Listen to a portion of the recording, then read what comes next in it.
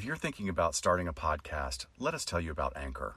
First off, it's free, and you can record and edit your show through your computer or phone, or import your show from whatever recording software you already use. Anchor will then distribute your show for you so it can be heard on Apple Podcasts, Spotify, or wherever you listen. And probably the best part, you can start making money with no minimum listenership.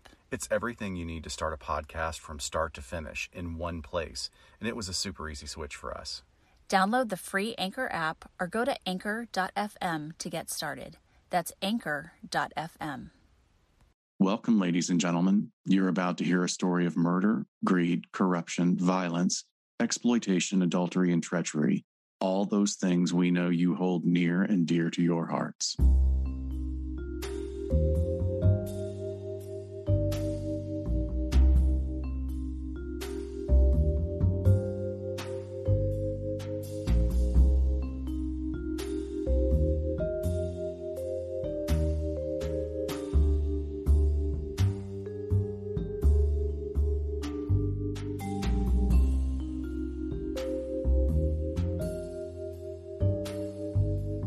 Hey, Dr. Scott, can you refer to me as Roxy today, and I'll call you Billy Flynn? I don't know. I mean, Billy is pretty sharp, but I'm kind of a Velma. I was going to say, are you the matron? I'm Mama Morton. Yeah.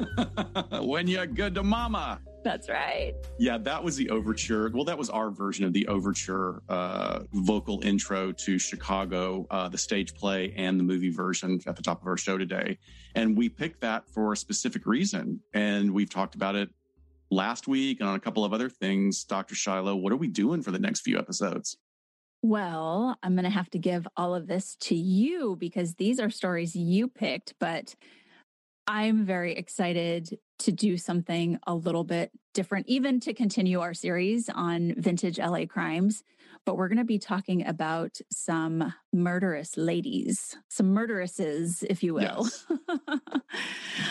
Yes. We're going to keep going with this series. We have covered Dorothy Purcell at the Cecil Hotel. We have covered the Wineville chicken coop murders. And now we're going to bring you a couple of episodes with some female perpetrators.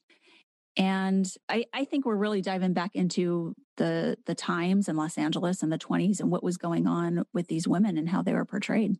Yeah, I want to give it back to you. I mean, it's certainly, or we can pass it over credit to my husband, Dan, for giving me this fantastic book called Los Angeles Murders, which was basically an anthology book of all of the major crimes that happened in the 1920s through the 1930s. And certainly it's out of print, but you might be able to find a used copy somewhere. I'll put the info up in our show notes. It's a great read because the narration is so archaic. It is so 1940s talking about the 20s. And that's a really wonderful thing. So Dan inspired that. And then the Wineville chicken coop murders, the Wineville chicken coop murders is right in this time frame, which is really kind of specific to Los Angeles. Today's story happens in 1921, literally 100 years ago. Yep. Yeah. And right at the time of ultra modernization of the West Coast of the US and Southern California in particular. And that is setting the scene for how crime is viewed, how gender is viewed when crimes are committed, and then basically constructing a foundation for what we've been working on for the last few years, which is LA Noir perspective on crime. Right.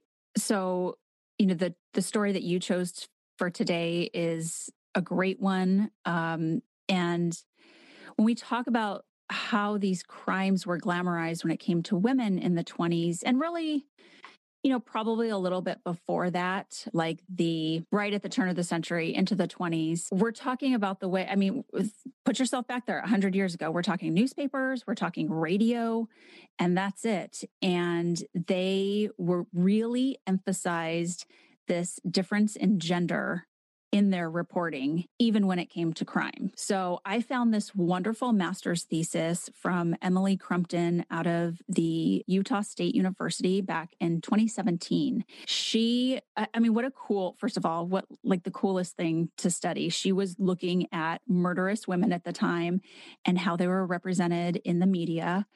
And I just want to read a little bit from her thesis about some of these issues where really what we start to see and what we saw with the Wineville chicken coop murders, how behavior and mental competence was linked to gender and sort of factored into the division of gender in reporting and how women were treated by the police. So gotta love that EBSCO host for finding research articles, or Google Scholar. Totally. Yeah, this is such a gem. So in her dissertation, or in her thesis, she writes about sensationalized stories of lethal ladies between 1890 and 1920 and how they shaped public perceptions of gender, crime, mental illness, and substantiated the perceived need for separate spheres, meaning men versus women. Or a double standard, right? Right. Well, yeah, that's a great way to put it. But even how we'll hear about how the reporting was even being done at the time. She says that murderous women challenged established gender norms. They did not conform to the societal expectations of their gender.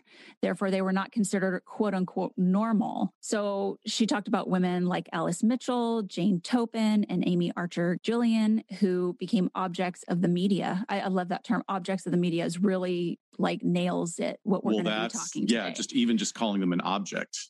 Exactly. Right there. Exactly. And really fed public curiosity about human behavior and just kind of took it and ran with it. So she goes on to say that as defined by medical science and society, newspapers police the boundaries of normality by sensationalizing the lives, actions, and trials of deadly damsels. I think we would be remiss to not mention, and I know you're going to go more into what LA was like at that time, but of course, Hollywood and how Hollywood was exploding at this time. So everything can kind of seem like a movie if you sensationalize it enough or have this buffer of it being told to you in a story over the radio, which is how we got a lot of our storytelling. So I think that definitely led to the glamorization of it as well. I also want to talk quickly about policing back then and what that was like. It was, again, we're comparing 100 years ago. In the history of the American criminal justice system, this period of time, like 1900s to even today, is what they call the reforming the system period. So early America and the criminal justice system was pre-1815. And then you had building a criminal justice system 1815 to 1900. So you are so smart. I didn't know you were going to go this direction. This is so cool. Well, I wasn't, but then I don't know, maybe it's my old like criminal justice degree. This is great. The history, I think we have to take into context like how young our country is. And even when it comes to policing and laws and the entire system, not that I'm going to review all of that. We could do an episode on that in and of itself, but we really just started to build our criminal justice system in like the 75-year period leading up to 1900s. And then by 1900, the society was really seeing the deficiencies in policing and even in the prisons. Like this is times when a lot of our prisons were being built, our prison system, and calling for reformation. So the two main reforms that were called for at the time were professionalism. So again, society was noticing and not standing for the inefficient, disorganized, and corrupt law enforcement. They were not going to tolerate it. And really the key to that reform was eliminating the influence of politics from police administration, because those were so interwoven. And here we are 100 years later dealing with another version of that, right? In my head, I was like, history repeats itself. Yeah. Or has it even, it's just still going, I think. And then the second sort of reform phase was really the nationalization of crime control. So we saw the birth of the FBI in 1908, and they really helped lead the way in developing police practices as a science, as a social science, and establishing new standards of professionalism and standards of how policing should be done and training and all of that good stuff that is hugely regulated today. But I think if we kind of go back down and narrowly look at local law enforcement in the 20s.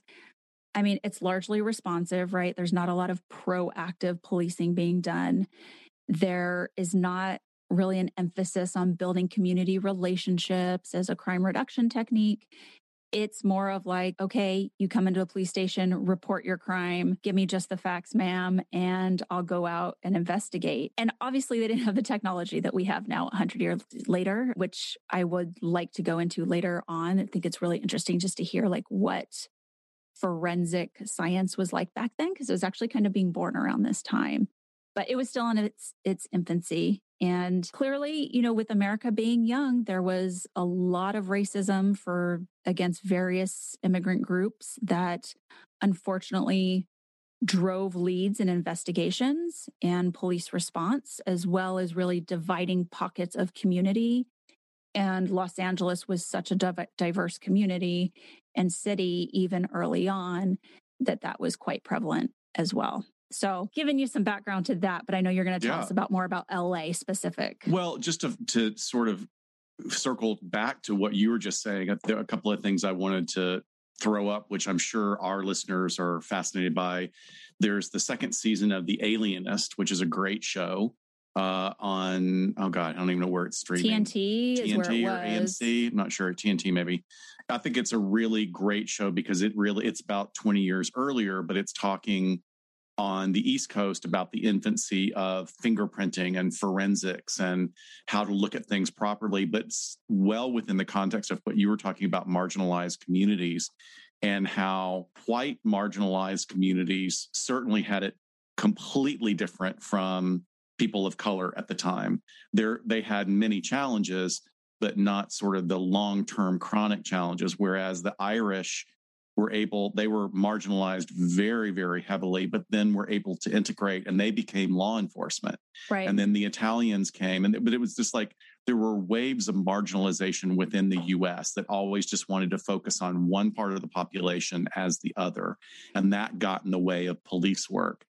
And then for a funny version of it, if you're a fan of John Mulaney, the stand-up comic and writer for SNL, genius writer, he has the whole thing about the glamorization of crime in the 20s and 30s where, he says criminals dressed up for their crimes. They wore like really nice suits and they shot their initials into the wall with bullets. Yeah, they did. And then cops would walk in and say, well, make sure everybody steps in the blood so you know where you've walked. Exactly. Everything not to do. Everything the opposite of what would be done today. But like you were saying, taking a picture of Los Angeles or taking the sort of a bird's eye view of Los Angeles 100 years ago in the 20s was a really fantastic time because it was this absolute boom of prosperity for the area. Hollywood became equated with the U.S. film industry, and the visual settings of all around Los Angeles became famous worldwide. There was a huge explosion in modernization, like infrastructure, electrical power, transportation. In fact, in many ways, Los Angeles, because it was a clean slate, was able to integrate many modern conveniences in a much more easy way than long-established cities on the East Coast, which was very cool. The other side of it is like we had this huge urban sprawl that caused for a lot of disorganization in local governments. But we had a huge influx of citizens from all over the U.S., the Midwest, and Mexico between 1920 and 1929. The city's population doubled in size from 577,000 to over 1.2 million. Can you imagine just managing that? I mean, from as a city, a civic perspective, or even policing? Okay, it is crazy, but here's what's really fascinating about what you're saying is as quickly as it grew, yes, there was crime, but you know what we didn't have? We didn't have slums. It's very interesting that like maybe the economy was booming so quickly that there was work for everyone. Everyone was able to find work of some type. Right, that's what I'm thinking. Yeah, I mean, but your point is very well taken. Very few people lived in the hills, although now the hills and the canyons are like, you don't have a house in those areas unless it's been in your family for generations or you've got a lot of money. A very, very dramatic change took place over the decade. And then in 1929, when the Great Depression hit, the city became even more of a hub of multiculturalism, and the population was a mixture of white people, Protestants, Blacks. And remember, at this time, there was much more religious distinction between people that was talked about openly. And, Protestants and Catholics really kind of had it out for each other in a way that they don't now. Our Black population was second only to the largest community in Baltimore. We had Jews, Armenians, Italians, Russians, and small numbers of Asian populations, including the Chinese and Japanese. And then, just more and more people from all over the Americas migrated to California, 1.2 million of which settled here in Los Angeles. And like I said, despite this sweeping population increase, there were no slums, and the city's population went from 102,000 at the turn of the century to 577,000 in 1920, and then 1.2 in 1929. So just adding even that first number into what I said earlier, you're seeing it's just exponentially growing. So the famous landmark of Hollywood Boulevard was literally the main thoroughfare through Los Angeles and the Hollywood district. And then below it, a few blocks running parallel was Sunset Boulevard. And both of those became synonymous with sort of the glamour of the entertainment industry. And they're still here today and big tourist attractions, and they go all throughout the city. So the Hollywood Hills became a place where people either had their second home as a getaway, or they started building mansions up in the hills. And even in 1920, something very interesting happened, is that Architectural Digest and other magazines from around the US started describing LA as almost like this Shangri-La that people were just drawn to for all the possibilities and potential and the glamour, like you were saying, sort of the illusion and the magic of filmmaking. But some really kind of amazing things happened, and one of which is completely having nothing to do with this podcast, but I thought was so fascinating, is at that time was a huge surge in female landscape designers.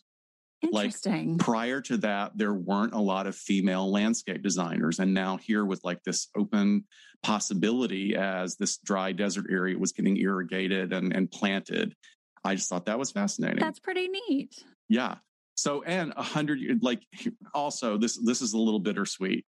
The Hollywood Bowl opened in 1921. Oh my 100 gosh. years ago.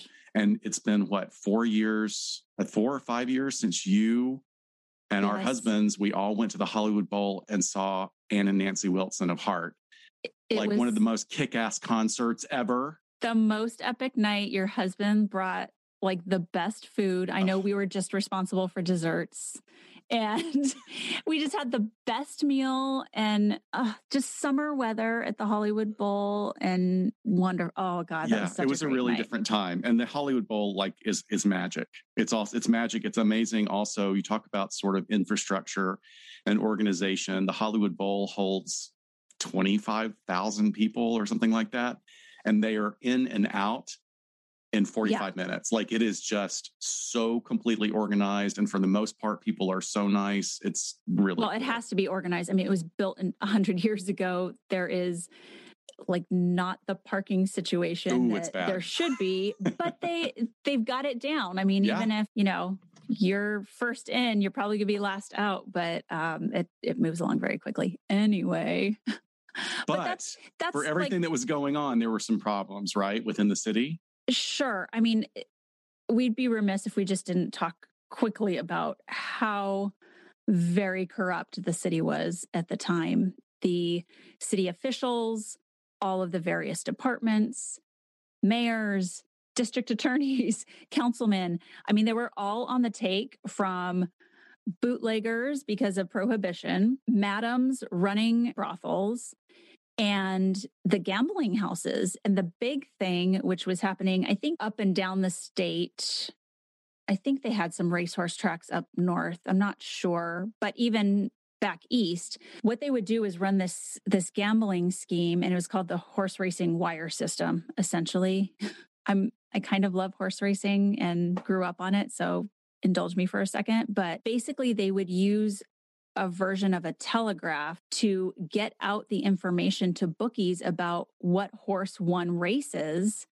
by like using a spotter to see what horse ran the race there at the location. And then that spotter would flash a code to somebody and they would send out this information with this telegraph to the bookies, who would then take bets for races that had already been run and they knew the results of them and make tons of money. They would just choose which bets to take and which ones not to take. If they were betting on a losing horse, they'd be like, sure, put your money down, because they already knew. So that was one of the big frauds and illegal gambling systems that was going on in Los Angeles.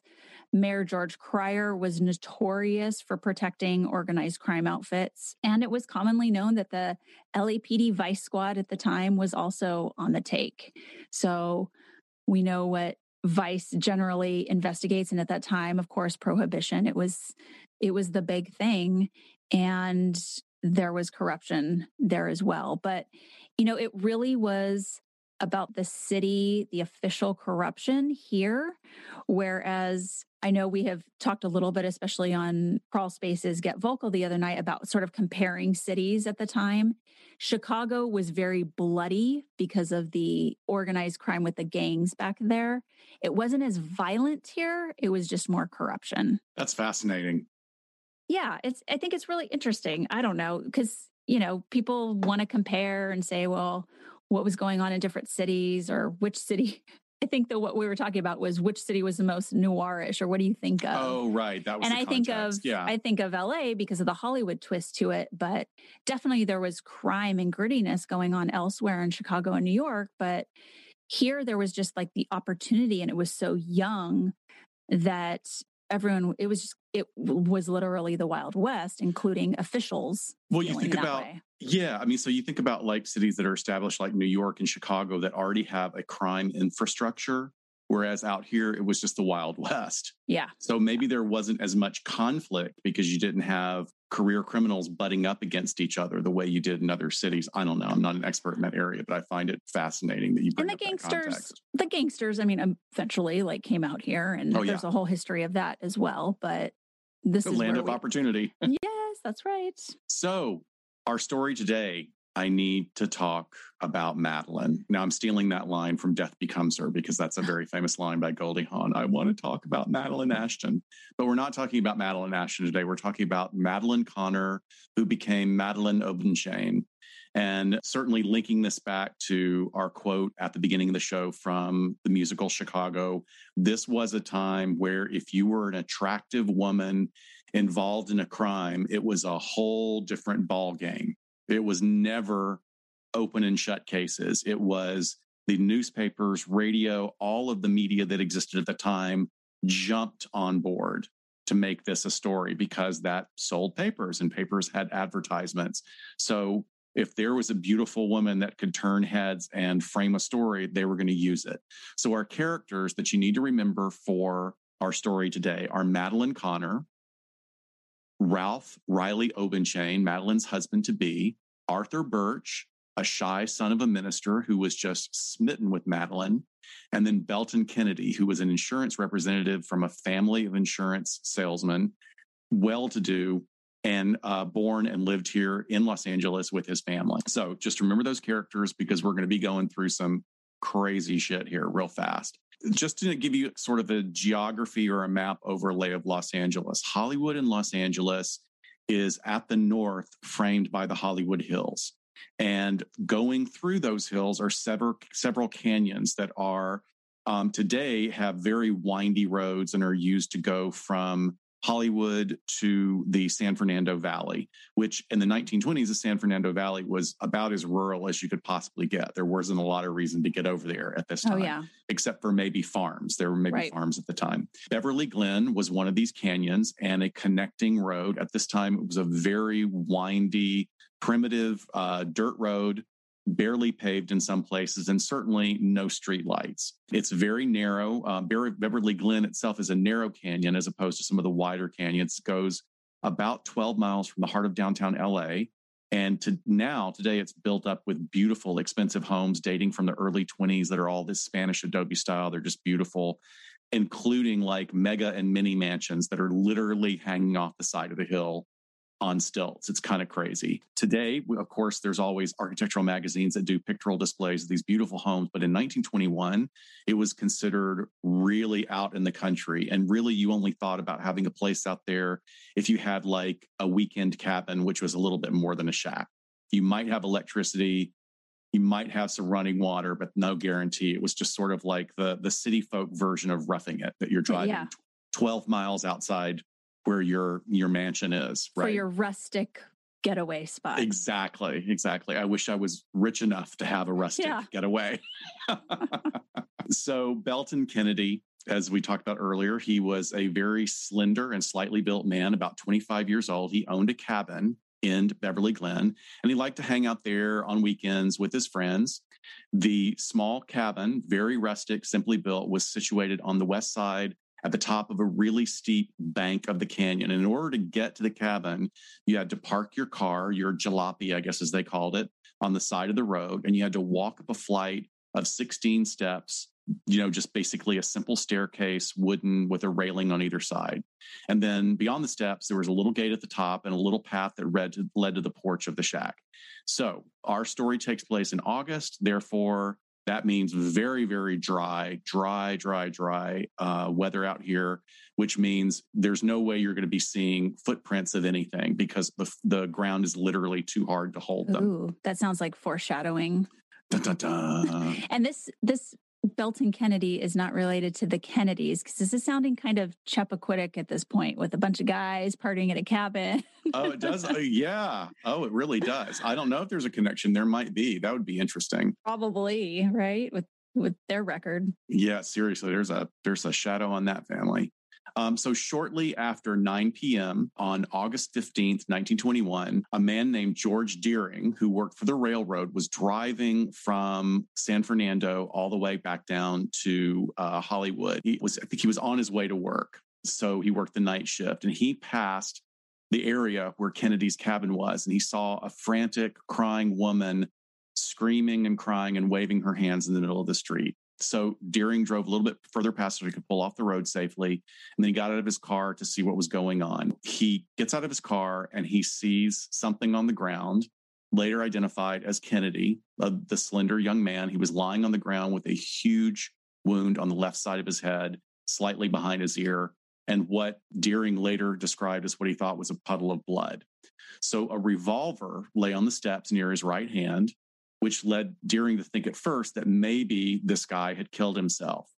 The woman identified herself as Madalynne Obenchain, and she just begged him to get a doctor. But he said, look, we're out here in the middle of nowhere. There's no doctors.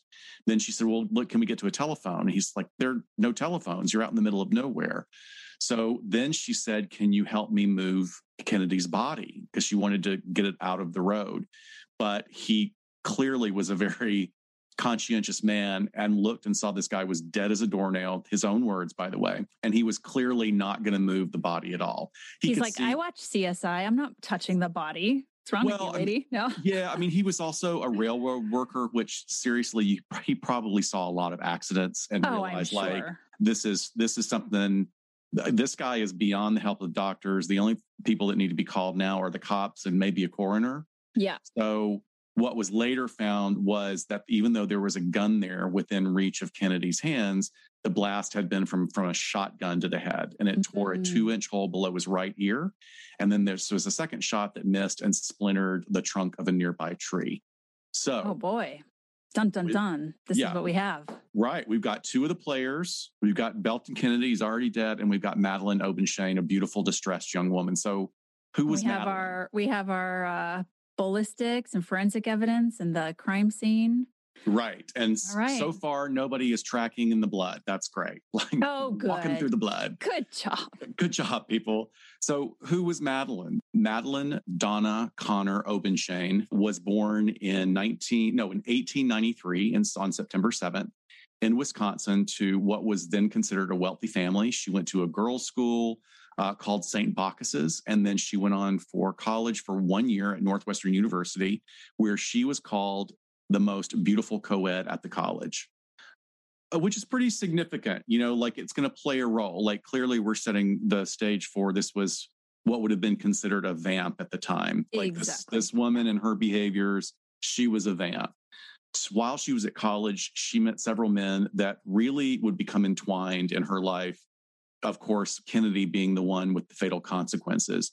One of the men she met at college, though, was Ralph Riley Obenchain, who was described later during the trial in 1921 in the newspapers as, in nice ways, he would be called the man in a million, but he'd also be called the human doormat.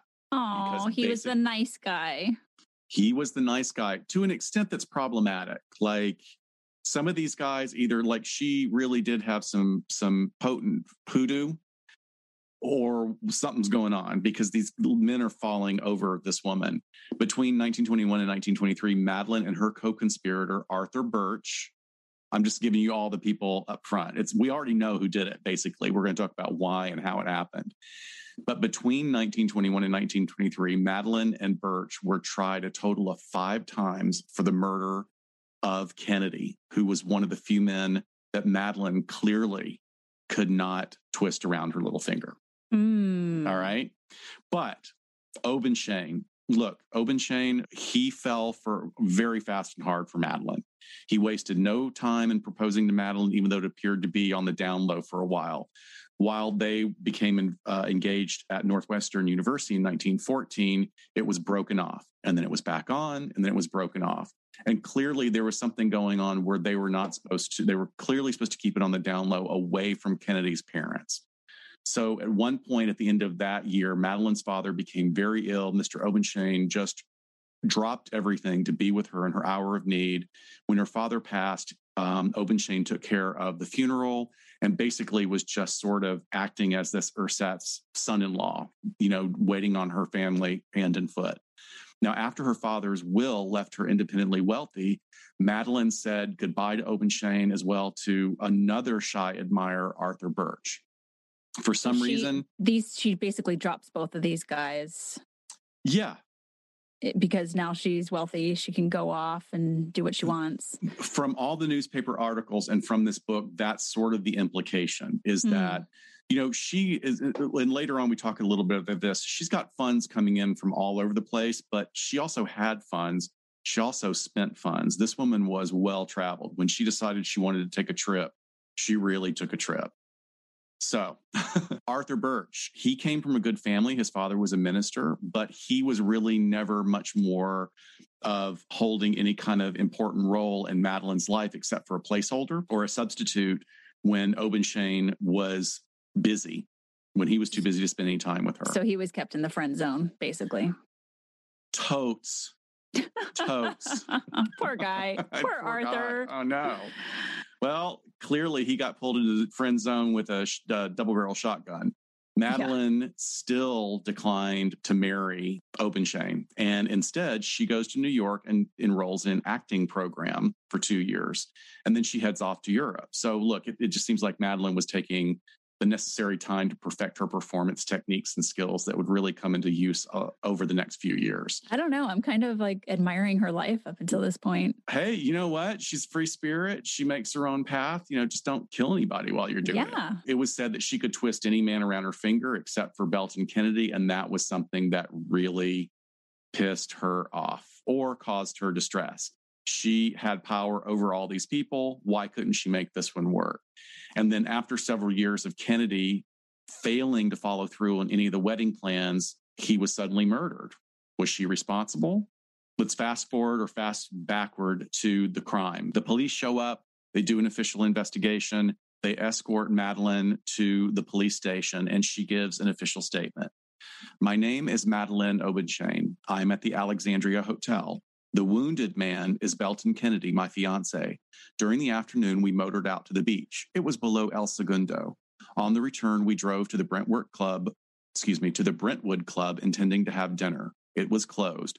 We then started at the hotel, but then went by the Glen to a cabin owned by Mr. Kennedy. We went up the steps. I remarked when we had gotten up there that about a year and a half ago, I had placed a penny under a rock. He said, let's find it. And he said he would go back to the motor car and get some matches. He started down the steps, and I heard the voice of a strange man, and a shot rang out. Kennedy called, "Good night, Madalynne." I guess that's what you do when you're dying. You've been shot with a What? You bid your fiance good night? Good night, Madalynne. Okay. Okay, wait, I got to get back in character for Madalynne. I screamed and a second shot rang out. I ran down the steps, asked him to speak to me. I saw two roughly dressed men in the brush and they were both wearing caps. I ran out on the road and stopped the man who brought me here. So okay. Roughly dressed is how I would depict my attire throughout the pandemic. Yes. I don't know what she means with that, but I know what that means to me, and I've been living it for several months. Actually, all humor aside, I think that was actually casting aspersion on like blue collar workers. Oh, totally. I think that's what she was really referring to. Like rough meant sort of, thick work clothing, nothing that was fine that would indicate someone who was white collar or upper middle class. Yeah. So she's trying to throw a red herring into the investigation. Also, Alexandria Hotel, very close to the Cecil Hotel. It is. It's still standing, right? Yep. Is it? Yeah. I think it's being renovated for something. Yeah. So in 1921, another newspaper, the San Francisco Examiner, reported, quote, "If Miss Obenchain's story, as she told, is not true in every part, she is the most amazing woman who ever entered the county jail. She has no fear for herself and no care about her incarceration other than that she be shown the right thing to do." Okay. Hang on. I need to digest this. Right. So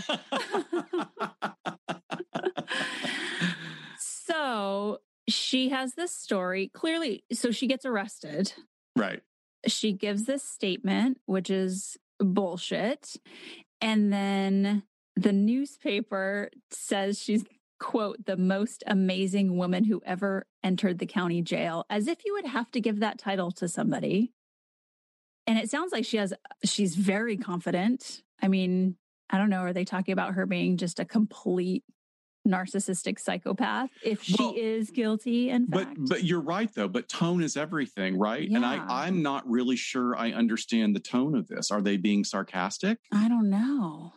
Or are they saying that like she's just this amazing woman who's so well spoken and all she wants to do is do the right thing, and all she's asking is that she be told the right thing to do to be a good model inmate? I would let people, if you're listening to this and you have some sort of insight in it, please reach out to us and let us know your thoughts. Yeah, because where it says she has no fear for herself, I mean, that could be taken, well, if she's innocent, she has nothing to fear and she's confident. Okay. Or she's putting on such a performance that it's over the top. Right. So she goes on to really maintain this model of composure, but also just a grief-stricken woman, that her dearly beloved fiance was just killed right in front of her eyes. But it seemed like all this evidence was starting to pile up pretty rapidly. And when that happened, she really fell apart. So by August 11th, 1921, the DA's office were pretty skeptical about the possibility of two rough, quote unquote, men being involved in Kennedy's death. And now she goes on the witness stand in 1922 and she asserts she doesn't have any recollection of anything that happened the week after Kennedy's death. She just can't remember. She can't remember anything. So clearly she's having a trauma response, right? And she's like dissociating. She must have a wandering womb at this point. Yes, hysterical. Yeah. Yeah. Oh God, I wish we could do the camera thing that we were doing yesterday on our meeting, the wandering womb. Sorry, that wandering womb joke. We just kept working that the whole day. So she doesn't remember anything. However, just like once again, going back to context, this was a huge case for the early part of the century. Millions of words were printed in newspapers over the next 16 months as she was tried twice, her alleged cohort or friend 3 times, all for the murder of Kennedy. The total of the trial at that time cost $38,000, which today would be $510,000. That doesn't sound like a lot of money, but relatively to the time, it was a great deal of money to be spent on a trial. Yeah. And I mean, just millions of words and covering it for 16 months. I mean, that's a long period of time to hold the public's attention. Oh, absolutely. But let me get back to this. Another paramour is in the picture. This guy that she met at Northwestern was Arthur Courtney Birch. He was a track athlete. He was the son of a retired Presbyterian minister, and he was from Evanston, Illinois, where I first lived out of college when I worked in a company in Chicago. At the time of Belton's death in 21, Birch was 26 years old already, and he had not had a very successful career attempt in motion pictures in Chicago. A lot of people don't realize that there were actually, LA was not the only place that movies were being done. Chicago, New York had tons of movie production at the time for the silence. Many of these films, like the vast majority of silent films, are destroyed. We'll never know what happened to them because they just all fell apart over time. Wow. But there were movie studios basically in every large city in the US. So he didn't do very well at it, though. And he had one unsuccessful marriage behind him. He was described as an unfortunate looking man. The papers made a great deal of him not being handsome. He was described as being short with a receding hairline, protruding ears, and very large glasses. These are not my judgments, people. I'm pulling this from the newspaper articles and research materials. And I got to say, we'll post a picture of him. Now, look, if you got your picture made back then, photographers really went out of their way to angle you and make you look nice. And there's a great photo of him. I think he may have had a little bit of a receding chin because he has his hand over his chin, but he's got a great profile. So anyway, I'm going to give Arthur Birch, the alleged murderer, I'm going to give him a little, I don't want him to be body shamed, even though he's been gone from us for over 100 years. So in 1917, Madalynne was in California. She was visiting family. And that's when she actually met Kennedy. So she had these two guys that she knew from college. She comes out to visit family. She meets Kennedy at sort of a society event, immediately is impressed not only by his looks, because he was described as being a very good looking man, but clearly knew that he came from a successful family. His father put together an insurance business. Kennedy and Madalynne supposedly fell quickly in love, but due to Kennedy's mom and the inconsistency in decisions on Belton's part, the course of their love match was anything but smooth. So we need to talk also about something that was a phenomenon there at that time, which was the mode of communication. Yes, there were telephones, but those were rare.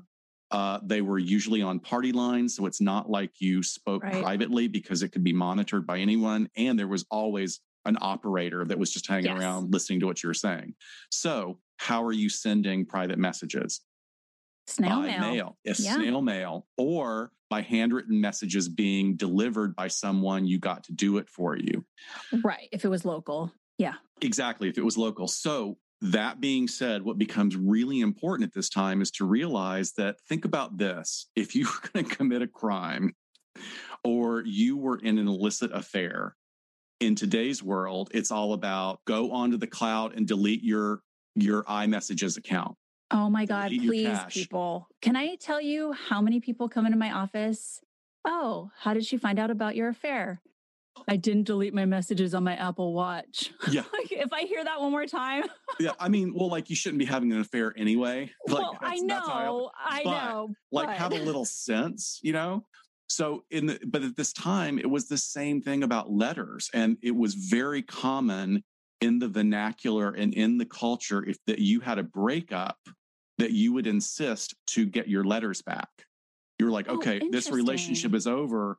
I want those letters back.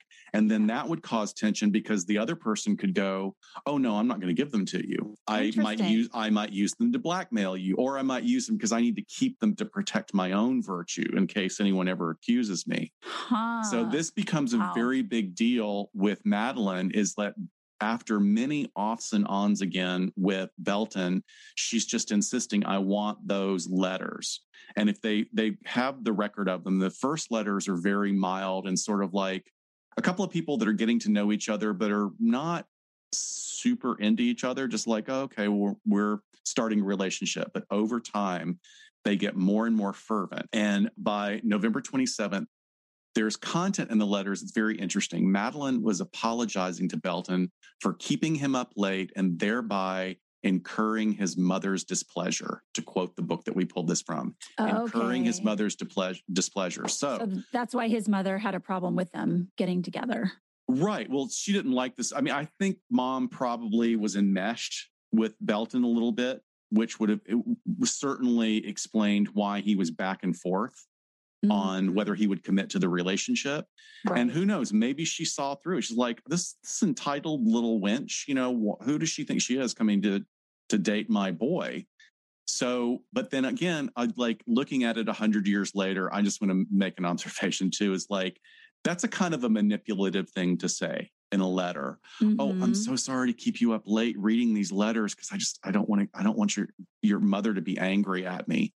That's a thing, right? Yeah, definitely. And I just want to get these men in her life straight. So there's Obenchain, who she had married at this point, but left, or? Yes, they're still married. They're still married. She has this boyfriend, Kennedy, out here. And then there's Arthur, the friend zone guy. Right. Oh, wait. No. They're not married yet. Not married yet. Okay. But Obenchain has always been saying that, like, you know, I'll be your husband. I want to be there for you. Okay. And their marriage, that's really good that you brought that up, though. Their marriage comes at a time when she and Belton were off and on again. So it's almost like this impulsive reaction of like, look, I can't be I can't be secure in faith of your intentions. So I'm going to take the opportunity to do this and get married to Obenchain. Well, and the way that happens is that later that year in 1917, they both caught the Spanish flu. And during this period of separation, Belton's mom was like picking up the phone and telling Madalynne, stop calling. I don't want you to talk to my son. Leave him alone. And then somewhere out of the blue, the human doormat, Ralph Obenchain, shows up from Chicago because he's so worried about her health. So he works hard to convince her, like, look, this guy is nothing. He's not taking care of you. His mother is just terrible to you. You've got to marry. You've got to marry me. You got to marry me. Okay. So, but by the time Kennedy is killed, she had been married to Obenchain, because she, in her official statement, she says, my name is Madalynne Obenchain. I just want to get sequence of events right. Exactly. Okay. My apologies. I know I'm all over. Like it's there's so much here. So during the off and on again with Kennedy, she did again accept his proposal because they were communicating surreptitiously under his mother's nose. But Obenchain convinced her to marry him. And she said later into a newspaper that she was engaged to Belton Kennedy, but somehow she married Mr. Obenchain on January 1st, 1919. Maybe I don't know. Her memory failed her again. Exactly. Another dissociative episode. It just happened. I just slipped and married him. Yeah. Obenchain was completely aware of Madalynne's feelings for Belton, but he thought that she would soon forget if she just married him and they got on with their lives. While this seems impulsive or senseless, I mean, in many ways, we do have to consider that she'd been kind of jacked around by Belton and his mom at this time. She was pretty weak from the flu. And here's this handsome rich guy that wants to offer his hand. That doesn't really seem like much of a shabby deal. That's pretty good, right? And given the cultural understanding of the commitments of engagement at this time in history, Belton was no longer a gentleman at this point. Like, he was not following through with his commitments. He would make a commitment, he'd pull it back, make a commitment, pull it back. And if he didn't have the courage to defy his parents and marry Madalynne on his own, then she's just going to have to make a decision. So there's reports coming later from the testimony of a friend during trial that Belton had called Madalynne 3 times on the night of her route to plead with her not to marry him. And Madalynne, in this period of sensible thinking, hung up on him. Like, she's like, no, this is what's happening. I'm getting married. I'm done with you. We're over. But the letters. Yeah.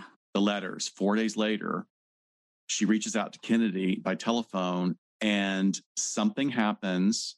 And Obenchain says, you know what? You do you. I love you.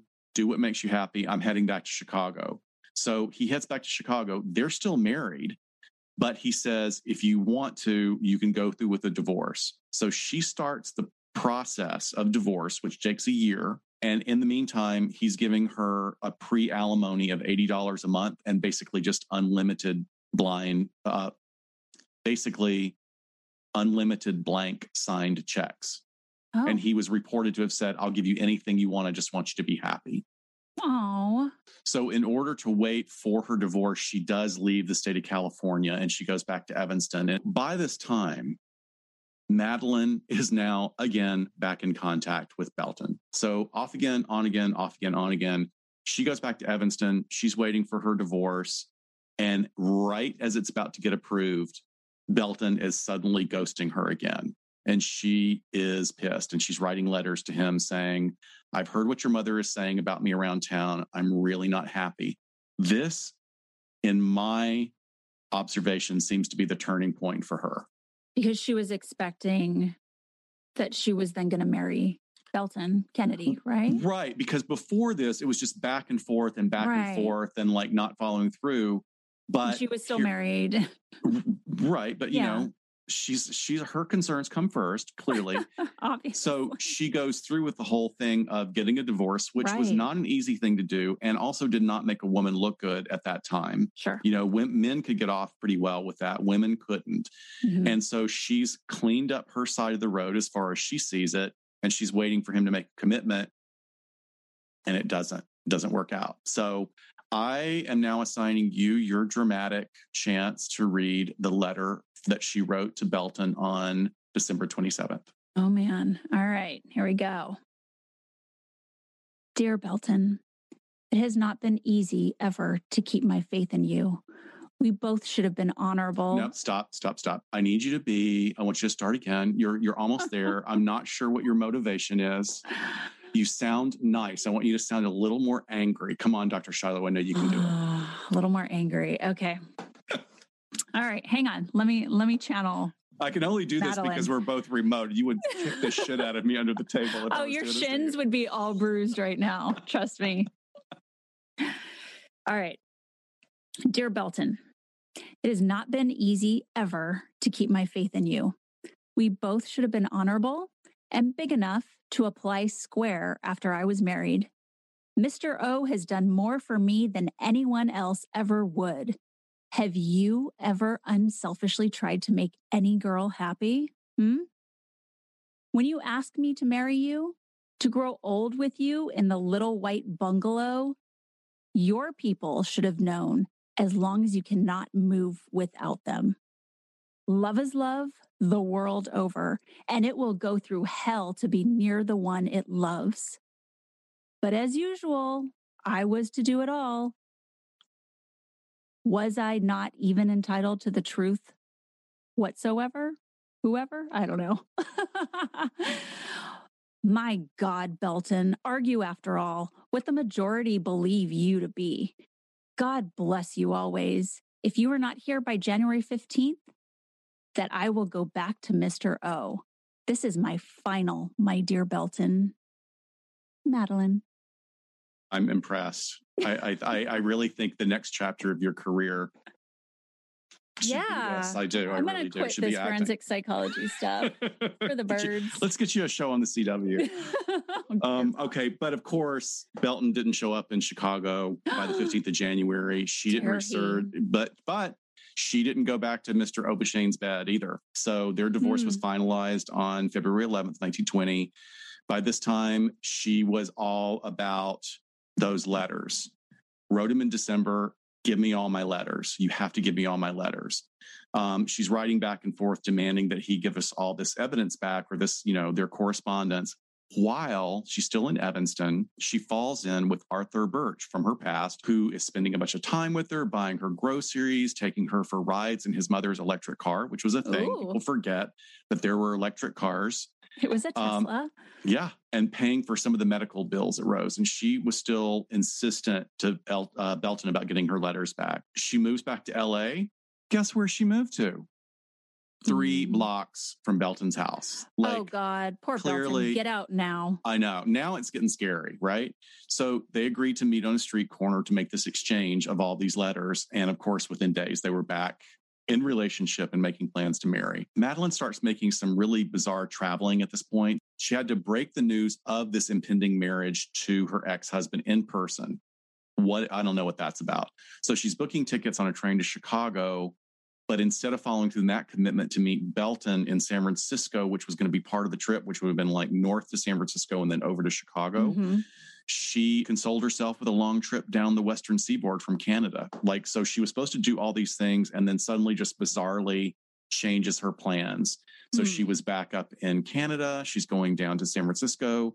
And then in some of her letters that were later found, she was planning on going to Honolulu. Do they ever explain why she did that? No, it's weird because she bought multiple tickets. So I think that someone was supposed to kill Kennedy during that time, and she was planning these trips to be her alibi. That would make sense. And it just kept getting delayed. So like, oh, okay, Canada, I'll go to Hawaii and I'll be as far away as possible. Well, clearly something's up because they're still having communications when she does get back to LA. And they're having a friend of theirs that's a beauty salon owner that is running notes between her and Belton to try and keep them from getting taken by his mom. And later in the trial, Mrs. Kennedy stated dramatically in court that the employee shoved her in a chair and screamed at her, "Your boy is going to die. Your boy is going to die. And you are going to cry," which just makes... Weird. I mean, that just seems so over the top dramatic for the time even. I mean, it sounds like a coach, right?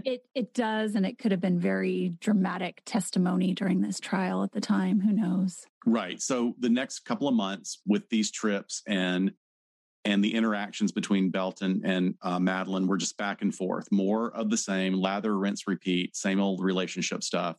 And then it seems like there was a line drawn in the sand. Or maybe that had already happened and she had been planning this and that was what her trip's about. We'll never know. But what we do know is that Madalynne sends a telegram to Arthur and it states, "Have sent 2 letters, received by Thursday, wait for them. Then if possible, wish you could leave for just here 2 weeks. If there's any chance for this, wire me. Have been prostrated last few days. I need you and your friend I had last summer. Signed, Goddess." That was his nickname for her, is Goddess. Oh, Lord. Right? A little bit telling. Poor guy. So what we found out later is the friend was the nickname for Arthur's shotgun. Ooh, that's good. So literally more than anybody else in this terrible tableau, Birch was wrapped around Madalynne's finger. He was easily manipulated by her. He left his wife and child and headed west. And he went to the Russell Hotel right across the street from Kennedy's office and waited for instructions from Madalynne. He was going through the hotel, actually. He was given like room, I think it was 20, goes into the room with the hotel manager and he says, "No, I need the one room over," after he looked out the window. So he paid extra to have the person in the next room over moved. Why do you think he had that move of rooms? To have surveillance on Kennedy when he's coming and going. It was directly opposite the insurance building where Mr. Kennedy and his dad had offices. Like literally he could look into their office windows. Mm-hmm. And so later during the trial, the manager was interviewed and he said that Birch also said, like, my cousin is going to be coming to visit. And at that time, clearly you weren't allowed to have co-ed visitors, but because it was a cousin, he made an agreement with him. Your cousin can come in, but only if you don't close the door of your room. So that was agreed upon. But then like an overnight departure, he checked out of the hotel. And when they went in to clean up, they found a bunch of newspapers that were all about Kennedy's death. Okay. So this is after the crime has been committed. Yeah. So he had this place while he was staying in town, committed the murder, knows that she's going to need a place to come to. Well, if she's staying at the Alexandria, I don't know where the Russell Hotel is, but she could have come right over too. Right. So what is it? But also, is he surveilling just Kennedy, or was there a plan to take out Kennedy's dad as being part of it as well? I don't know. Like, could you fire across the street and take somebody out with a shotgun? I mean, It seems like that'd be pretty sloppy, right? Yeah, no. I think he probably had the hotel room before the murder. So maybe he's seeing when he's leaving for work or from the office, heading back home. Right. Keeps the hotel room after they want to go there and look at all the newspaper articles and... Right. He gets picked up because the hotel owner knows something's up and knows of that killing because it was huge at the time. Police pick him up. He's put on trial. He's charged. And he says later in a statement, "I am in jail and under indictment for this murder because I threw part of a torn telegraph blank in a wastepaper basket in my room at the Russell Hotel. They charged that this telegram was from Madalynne Obenchain telling me to come to Los Angeles from Illinois. That is absurd. It was a message from my business partner. I will prove it." He wasn't able to prove it. at all. sounds at good, all. but yeah, good excuse, but it didn't work. So by this time, Madalynne is being charged. Birch is in custody. She lawyers up and she shuts down. She's not talking anymore. She's not being cooperative and kind the way she was framed earlier. And the grand jury agreed and indicted both Madalynne and Birch for the murder of Belton Kennedy. Justice moved pretty much more quickly in the 1920s than it does in current day. So on November 21st, 1921, Birch stood trial. The prosecutor's explanation to the jury was that Madalynne was a scorned woman who reached out to her former boyfriend, who was willing to do anything to gain her approval. He would do anything for her. And she enticed him into murdering her ex-fiance for never following through on his promises.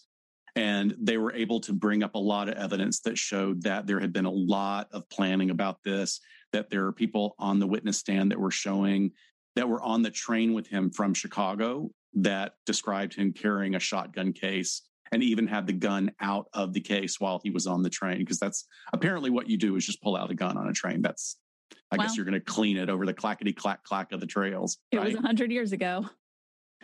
It was definitely a different time.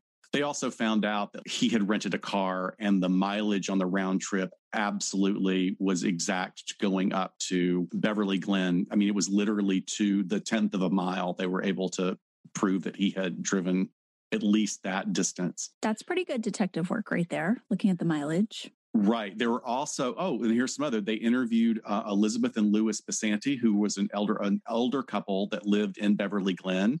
And they noticed that it was the same guy and the same make of car of someone that was driving back and forth in front of Kennedy's cabin. The medic in the county jail where they were holding Birch had removed a tiny thorn from Birch's knee, and they were found to be exactly along the lines of the foliage that were in the area. So we're seeing some more good police work and collecting evidence, right? When Birch took the stand in his own defense, he finally did give up on saying that he had come to LA for business.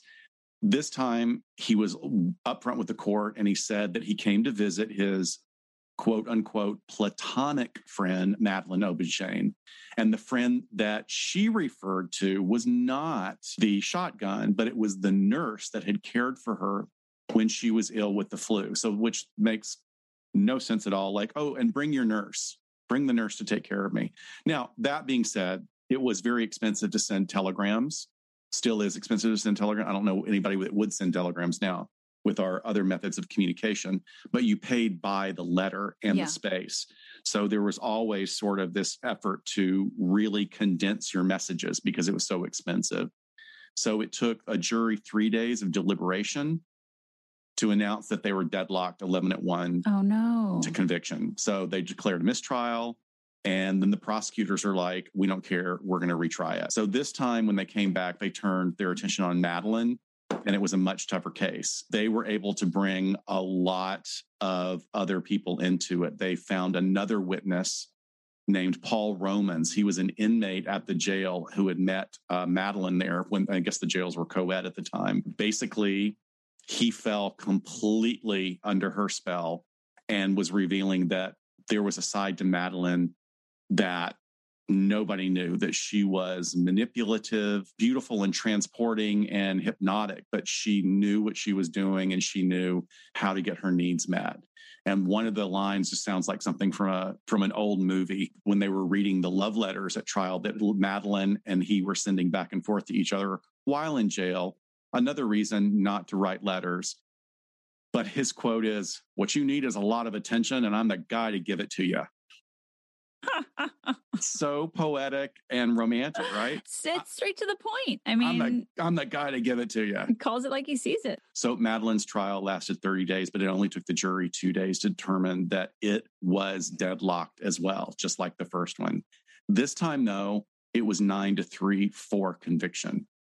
So this went on for another 2 years, and County of Los Angeles kept trying without success to convict both Birch and Madalynne, but they had a total of 5 deadlocked juries. Whoa. And after that, the state just was like, forget it. Madalynne was released. She disappeared from newspapers until several years later in 1925 when she reported to the Oakland Tribune that she was going to give a recital at the county jail.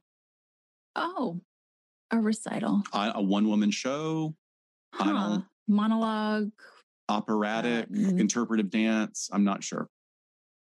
Ralph Obenchain finally got his shit together, got married again, never saw her again after the trial, and he died at the age of 49 in 1939. Birch, who was divorced twice after the trial, left Madalynne $1,500 in his will, all he had, and stating that she was his lifelong friend. She never remarried. Birch abandoned his family, clearly killed someone for love, amazingly got off of these horrible crimes, and he was still obsessed with her. Just leaving a trail of wreckage. It is. And I think, 5 deadlock trials, one, incredibly expensive. So I know how after 5, the DA is probably like, we can't drag anyone else into this courtroom as a witness. They're already reaching, as far as I'm concerned, with this inmate who barely knows her and is going to testify to her character. I mean, that's such a stretch.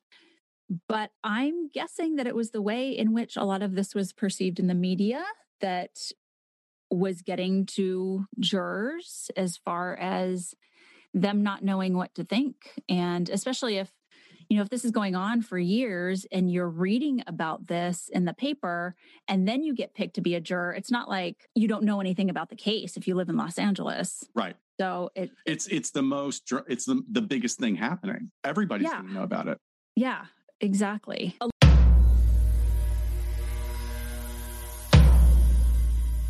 On November 19th of 2018, True Crime Bullshit premiered with the story of Israel Keyes. Over 2 seasons and 29 hours, we dug deep into Keyes' travels, interviews, confessions, transactions, kill kits, bank robberies, personal life, and known and potential murder victims. And with more than 10 million downloads, new tips, new leads, new sightings, and new sources came in, and the investigation never stopped. 2 years later, Season 4 of True Crime Bullshit returns to its roots and finds we'd barely even cracked the surface in the story of Israel Keyes. True Crime Bullshit and Israel Keyes come barging back into your ears on November 12th, everywhere you listen to podcasts.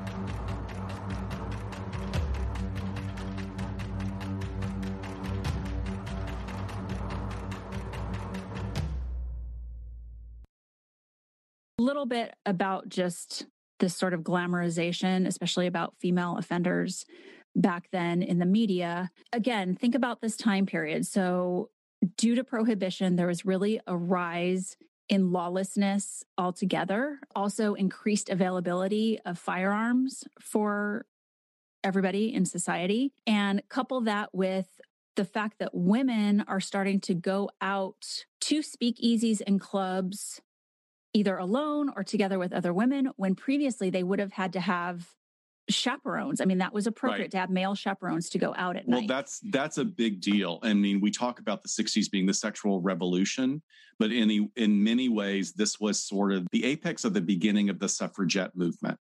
Right. So there's a lot of women exploring their own autonomy. We're going to talk in our next episode about the whole flapper phenomenon and how that is a representation of what you're talking about. Something else about that bathtub gin that they were producing, like there was likely a lot of brain damage from some of the crap that was being distributed in back alleys and speakeasies, right? It's a really interesting point. I mean, the substance that people are consuming that's unregulated at this point. Completely. But during this time, female perpetrated violent crime went up. There's all these factors going on. So when we kind of harken back to the parallels of the story for the musical Chicago, Murderess Row isn't really a made-up thing. There were women being prosecuted or being tried for murdering their husbands to where Murderess Row was actually a thing. Do you want to talk a little bit about Chicago? Do we have to mention the show? I mean, if anybody has seen, I mean, obviously the stage musical Chicago is sort of one of the bright shining stars at the pantheon of musical history. It was a cutting edge musical that is very satirical. It was done in the 70s, and it was done into a great movie in the 2000s.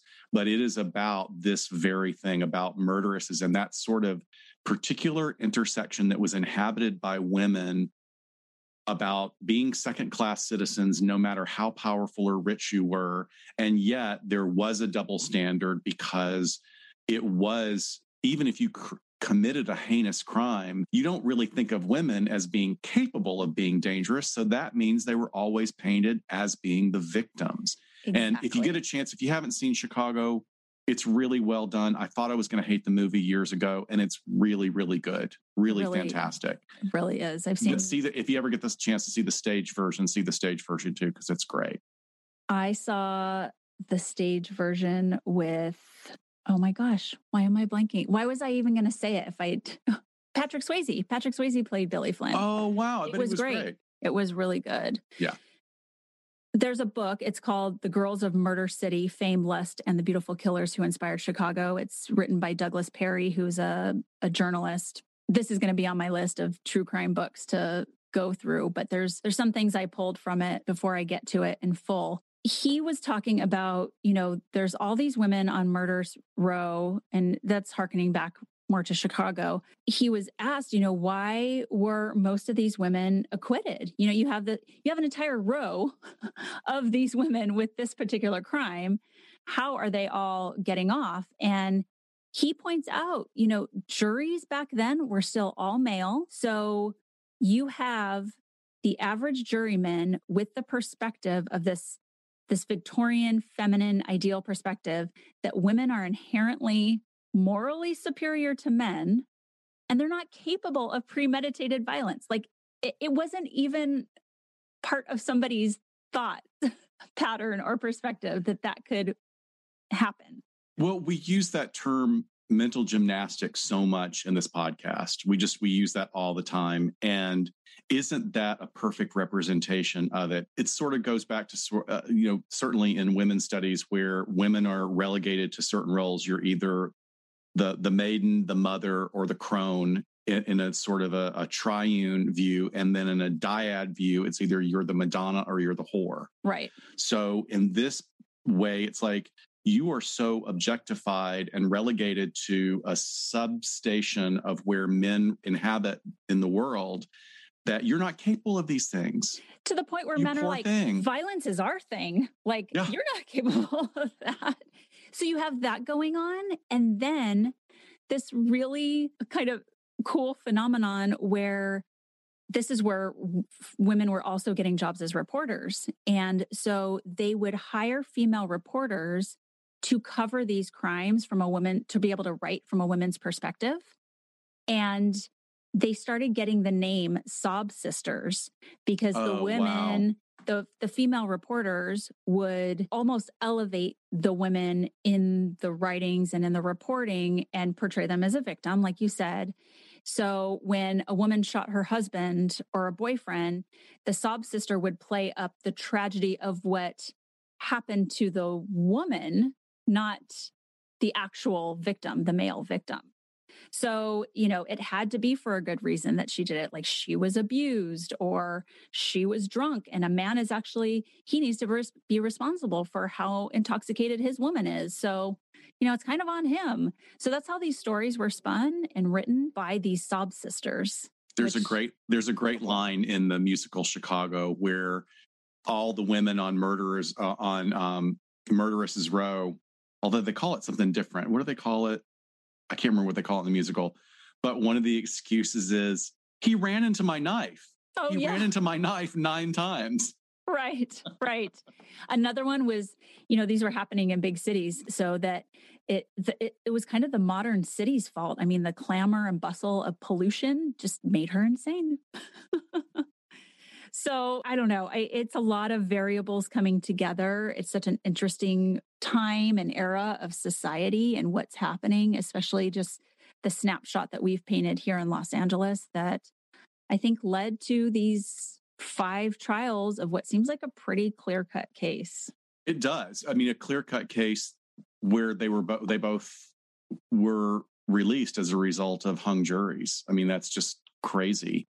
So here we are in our last bit of discussion about this. Let's talk about 100 years out, diagnostic stuff from a psych Right. perspective, which I know is a big stretch, but given all the context of sort of the emergence and the idea of women having freedoms that they had not had before within the scope of prohibition, which is limited freedoms, within the context of women being viewed as unable to commit crimes or be responsible for crimes, we got like a really challenging mix through which to, or a challenging lens through which to view this. But I immediately thought, like, was she the original affluenza teen?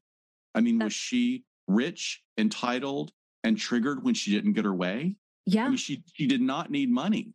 She inherited money from her father. Even when she wasn't with Obenchain, she just continued to get money from him and then support in other ways from Archer.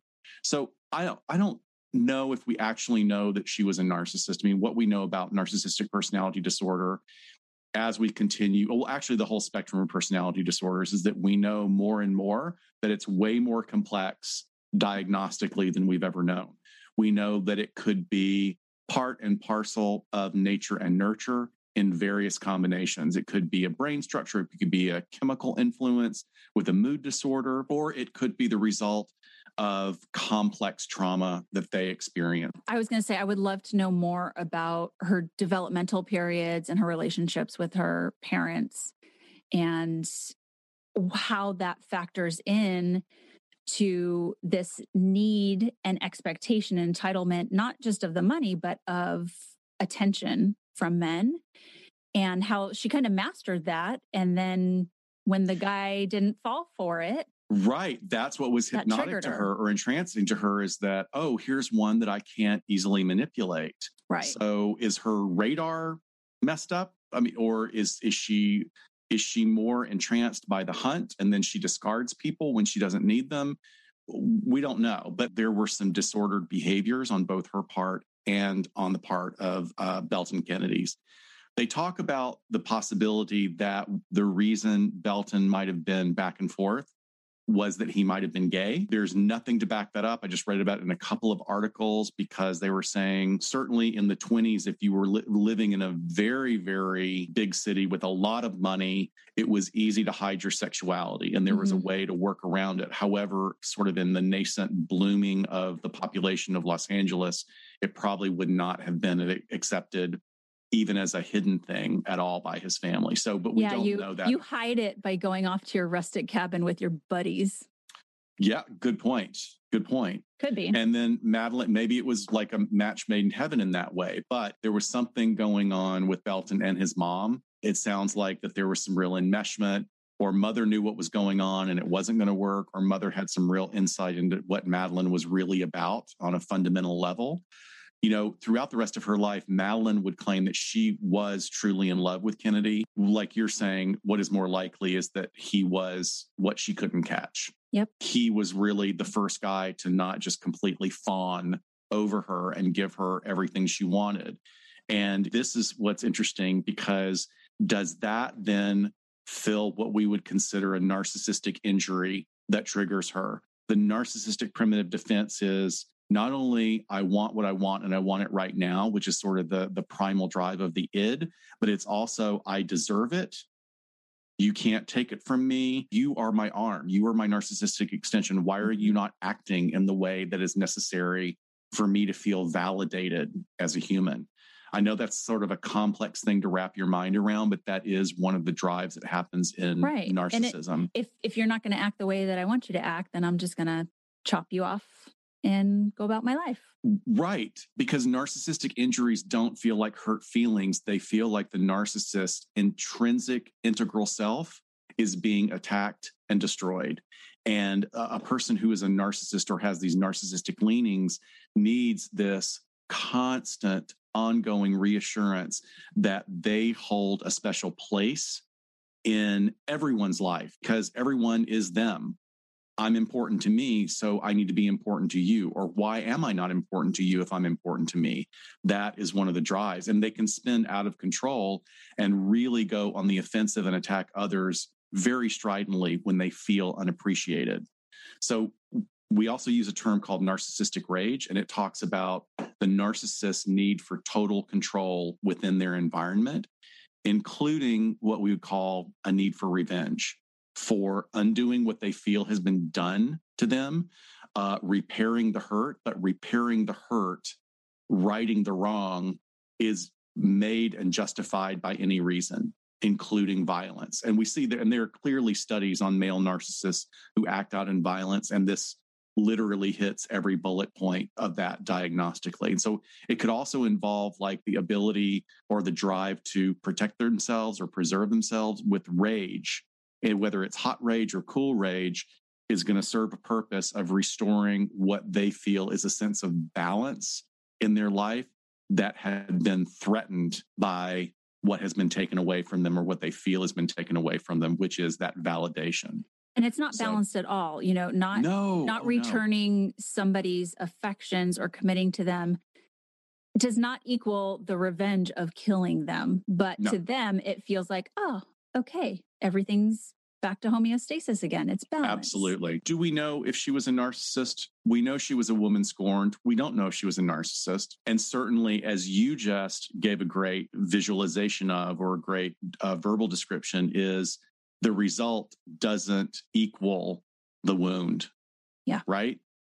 Right. I'm really surprised that she didn't flip on Arthur and say he was jealous and he came all the way out here to LA and murdered Kennedy. I'm really surprised. Actually. Really? I'm not sure. I mean, actually, well, God, now I want to talk to my analyst friends, because to me, if she has lopped off that narcissistic extension of Belton Kennedy, Obenchain has like, oh, I thought I was going to represent you. This is not working well. Peace out. I'm heading back to Chicago. Here's some money for your trial. Birch is the only one left. Oh, right. So can you destroy the only source of validation that exists for you? I mean, Roman, this other guy, the inmate guy, was giving it to her, but he didn't have any money. Right. Well, that's a great point. And that could be while they held steadfast through 5 trials. I mean, he didn't flip on her and she didn't flip on him. So yeah, that does make sense too. Interesting. Well, I think I'm going to save, I did a little bit about forensics and what it was like then. I think I'm going to save that for the next episode because it'll fit there too. Oh, and the next one's much more bloody. So that's good. Cool. Perfect. Oh, man. Well, this is such a great story. This was fun. I think it fits in here so nicely of this little series here. Thank you, Dr. Scott. Thank you. This was a great story. We've got scads more from this period that all have different motivations. I mean, it all boils down to about 3 drives, but there's a lot that we can opine on from a psych perspective that I think is really fascinating.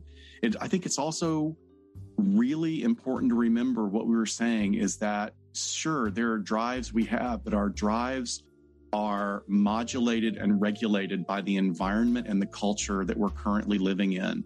And that is certainly has to have an aspect in what we talked about today. Absolutely. All right, everyone. We will see you next time on LA Not So Confidential. Bye-bye. Bye, folks.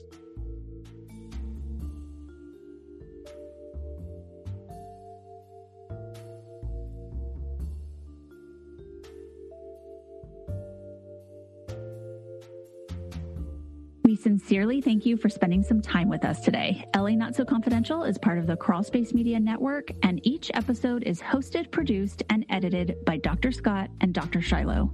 Our music, entitled Cool Vibes Film Noir, is utilized under a Creative Commons Attribution license. Cool Vibes is composed and performed by the amazing Kevin MacLeod, who graciously allows us to use this great piece of music. Please check out his YouTube channel at handle 1HMNC. All of the resources for each episode can be found on our website at www.la-not-so-confidential.com. You can find us on Instagram at LA Not So Podcast, on Twitter at LA Not So Pod, and on Facebook at LA Not So Confidential. Please hit subscribe so you never miss a new episode. Lastly, we'd be honored if you joined our Patreon at patreon.com/LA Not So Podcast, so you can be the first notified about upcoming live events, social gatherings, and super cool swag coming your way. Thanks for listening, and we'll see you soon.